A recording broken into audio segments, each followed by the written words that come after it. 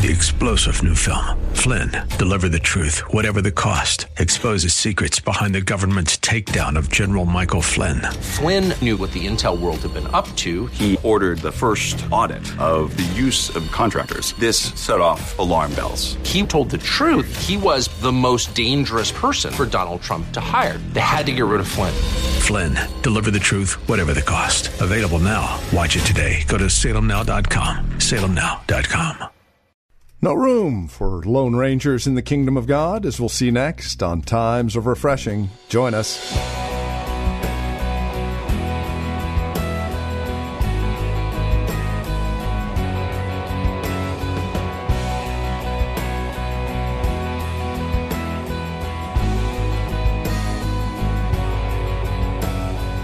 We hear it all too often, sad to say. Those who would say, oh, God knows my heart. I don't need to go to church. I worship God in my own way. Well, all right.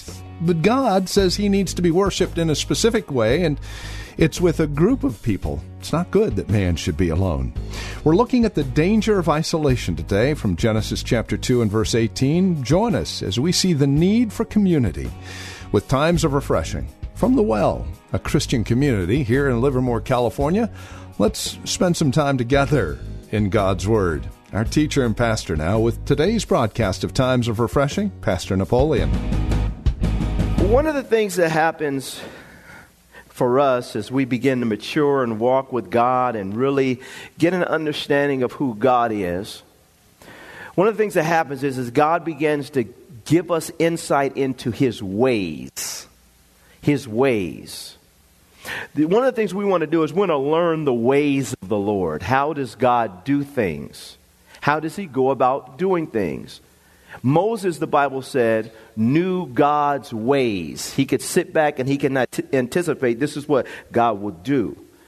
Because through his experiences and for us through the Word of God, we see very clearly there's a way in which God does things. And I've been preaching on this a little bit because when you get to a place of maturity, you can really start to see this is God's structure. This is how He does things. This is how He operates. He's God. He shows you and He gives you insight into His person and what He likes and what He doesn't like to do. And for us, one of the things that I'm very, very well aware of is that God is a God who does not like people to be isolated. Isolation for people, and especially for the people of God, is very, very dangerous. And so I want to talk to you all this morning about the danger of isolation. The danger of isolation. Genesis chapter 2, verse 18, one verse. God has created the heavens. He's formed the earth. For 6 days we see Him creating and fashioning the stars and the moon and everything, putting it into place. And He creates man on the sixth day. And it says here in verse 18, and the Lord God said, it is not good that man should be what? I will make him a helper comparable to him. Now, generally, when we look at that verse, we only see this as a matrimony issue. But it's not just a matrimony issue.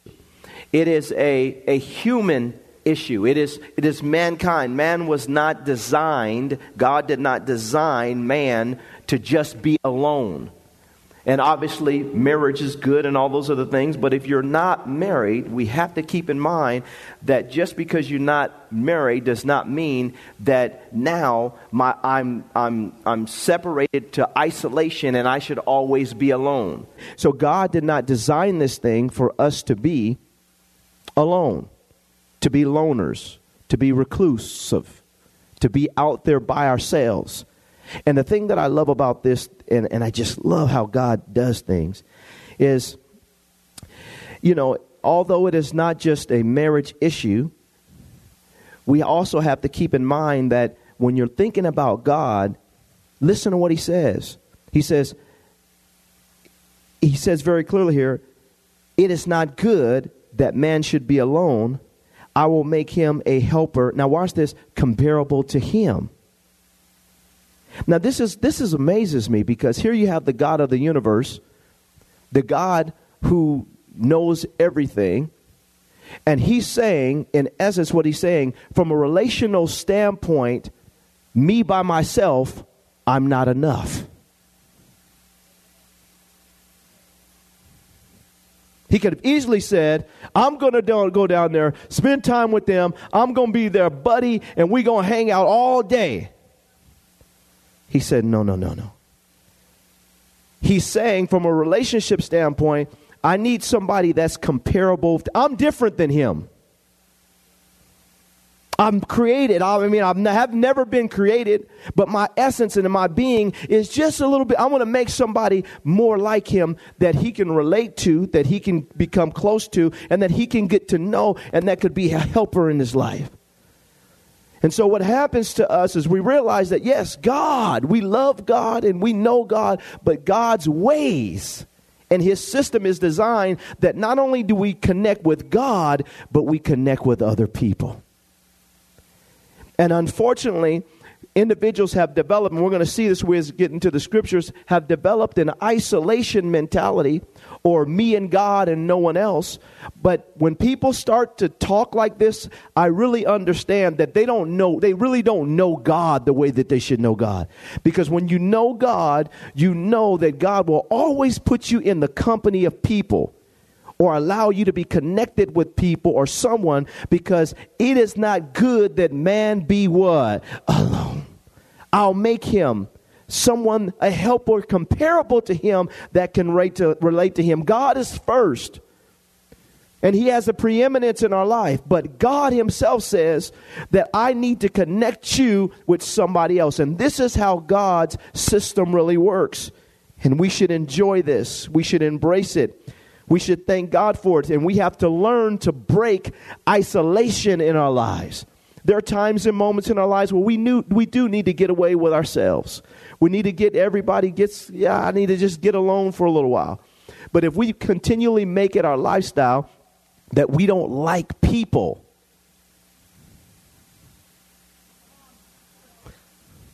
then we have to stop and ask ourselves, what kind of relationship, what am I doing? Am I really walking with God? I mean, God wants me. God will always connect us because he said it wasn't good. Now, sometimes that's going to mean marriage. Sometimes it's going to mean God brings the right kind of people into your life, the right kind of church into your life. But the issue here is, if I'm constantly finding myself in a position where I'm isolated, I have to stop and say, wait a minute, what is going on here? Lord, I should not be always alone. Can I have an amen? Now watch this. Go to Psalm 68, verse 5 to 6, and this will also help us. Psalm 68, verses 5 and 6. It says in verse 5, a father of the fatherless, a defender of widows, is God in his holy habitation. God sets the solitary in what? In families. He brings out those who are bound into prosperity. But the rebellious, he says, dwell in a dry land. God sets or establishes, fixes people that are solitary. This word here, solitary, in the Hebrew, it means alone.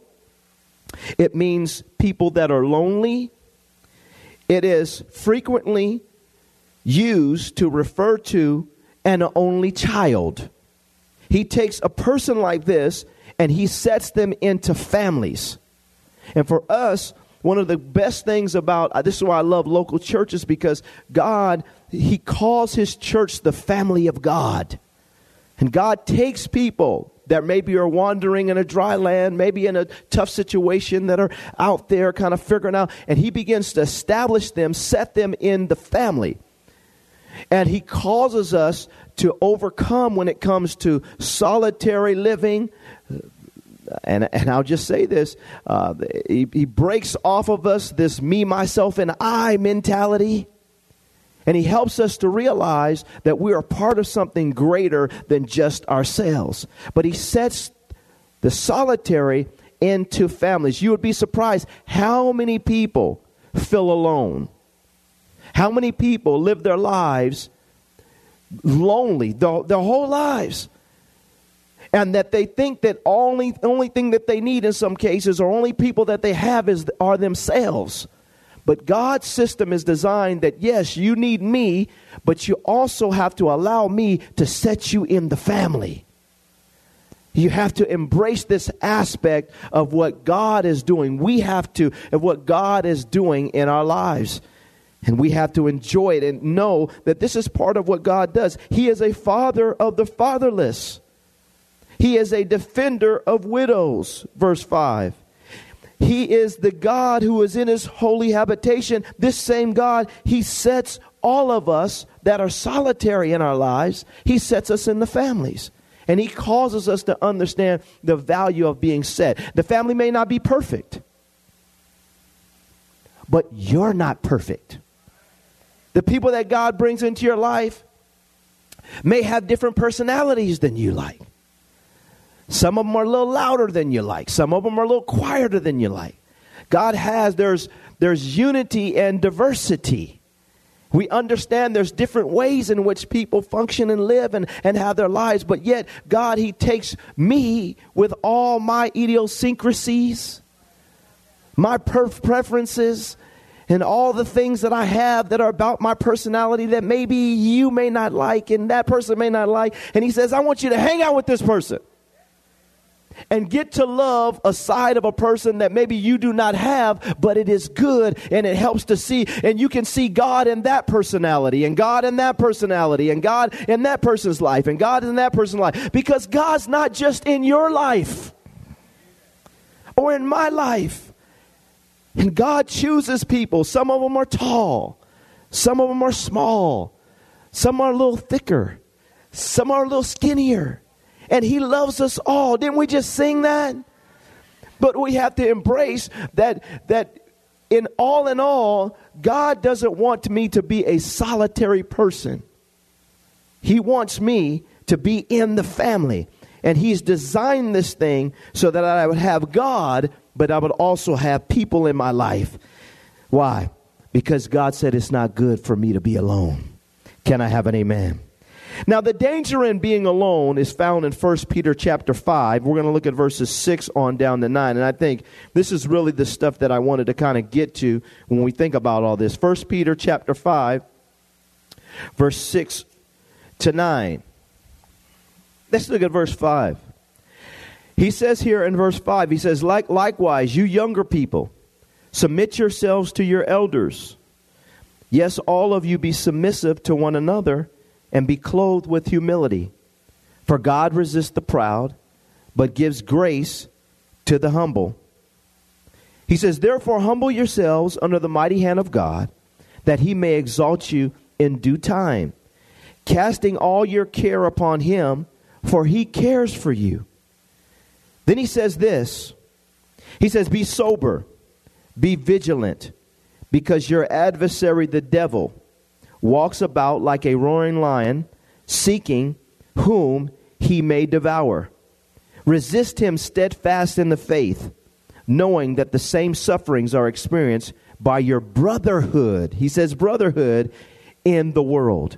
And so this is the dangerous thing about isolation. And I talked about this a couple of weeks ago.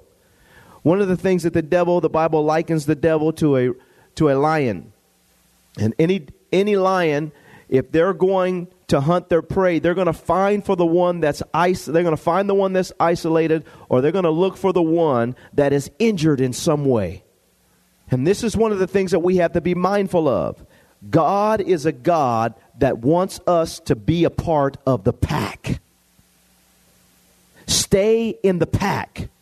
Stay in the pack. When the devil gets you isolated, what he will do is begin to beat you and I up. He'll begin to try to bring confusion, and he'll try to isolate us so that he can eventually take us out. This thing is not designed for us to do it alone. God always will bring people. Even when Elijah said, Master, I'm the only one. I'm the only prophet left. He said, man, I have 7,000 that haven't bowed to the knee of Baal and these false gods. You're not the only one. And so we have to get it in our minds that I'm not the only one. This same type of temptation, in the same way in which the devil's trying to take us all out, it's happening to the brotherhood in the world. But the issue here is, am I an individual that's willing to stop and say, I will not allow the devil to isolate me? There's a couple things that he'll use to get you isolated. He's seeking individuals, number one, who are offended. Offense will cause you to isolate yourself. Isolate yourself from your family. Isolate yourself from the family of God.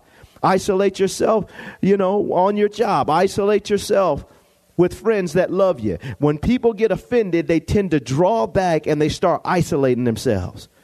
I'm not going to hang out with them no more. And a lot of times, generally, if they're offended because somebody didn't give them what they wanted or do something. And so we cannot allow offense to grip our hearts and to cause us to pull back to the point where we begin to isolate. It is dangerous. Allow God to heal your heart. All of us have to do that. And learn to forgive people quickly. Can I have an amen? Don't let bitterness set in and anger set in and resentment set in and hatred set in. And then the next thing you know, I can't go. I hate those people. I'm not getting around. And then what happens is we start to isolate, especially from people that really love you. But we realize people can love you, but they're not perfect. So sometimes they're going to get on your last nerves. Can I have an amen? So you smile, shake it off, dust it off, forgive them, and keep on doing what God said to do. Amen? But never isolate yourself, saints. People get isolated because of offense. The devil preys on this. Or rejection. People allow rejection to get a hold of them. They get offended. And the next thing you know, the devil, he plays on us feeling rejected.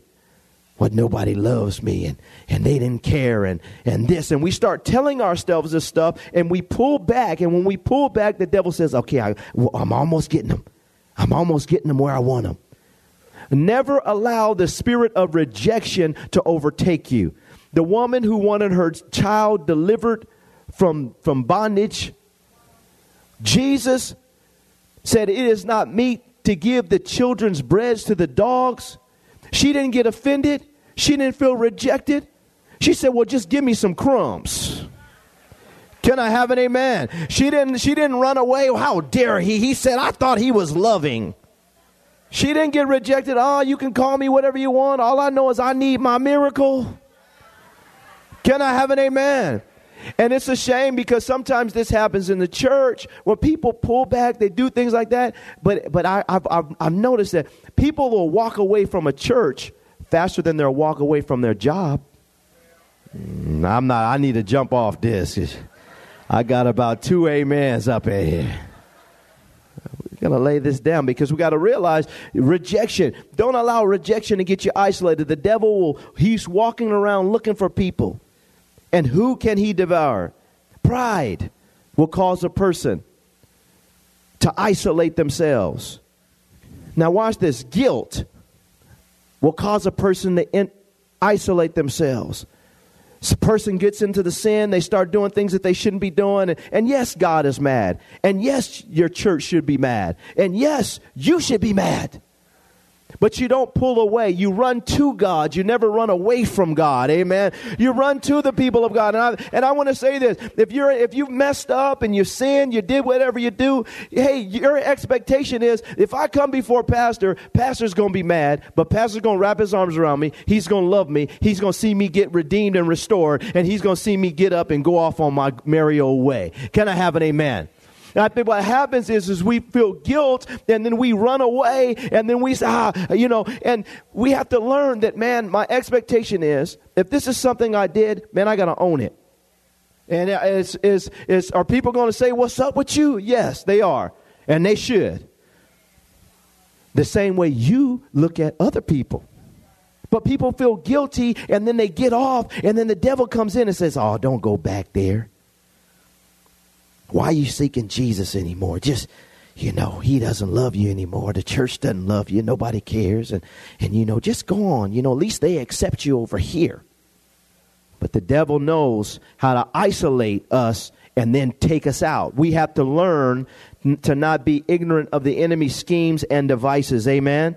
Guilt and shame. Shame causes people to isolate, gets them away. And then ultimately, one of the things that causes isolation is our own agenda. A lot of times people, when they have their own agenda, they'll isolate. I'm going to show you a verse here. That when the person has their own agenda, they don't want anybody to find out about it. And so they isolate and they disappear for a while so they can try to make it happen.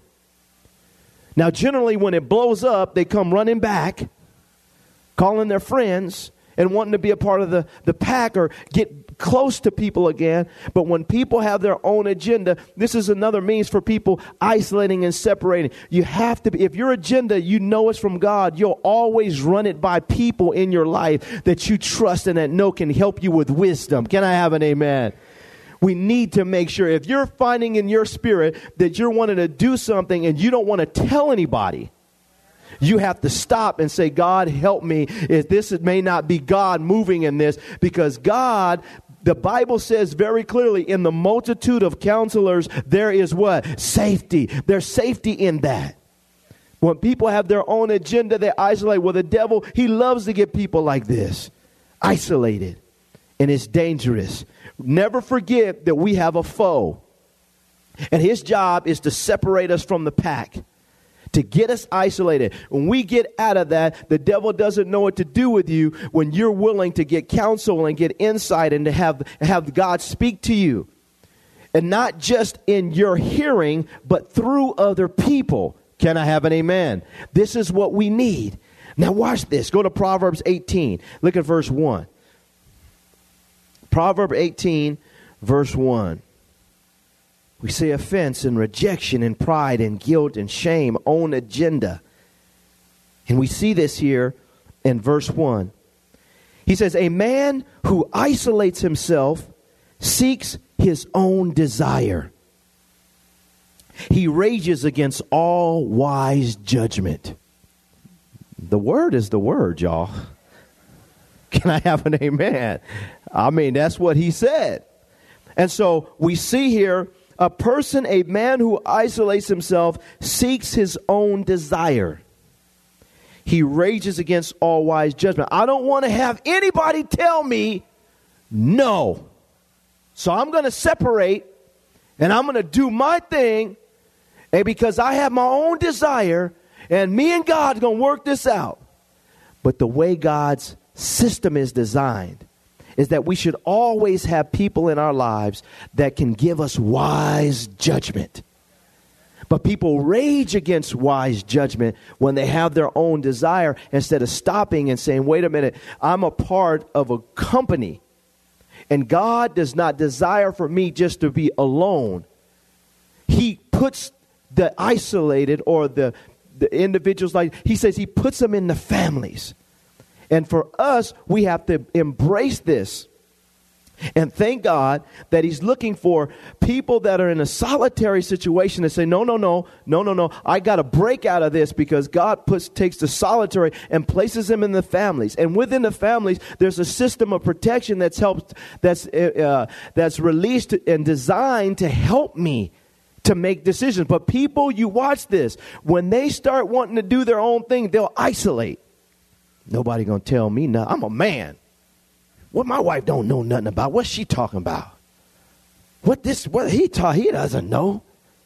I know God too. I don't need nobody to. But it's a sign you don't know God. God's ways are different. Isn't it amazing how God is a tripartite being? In the sense that he is a Trinity.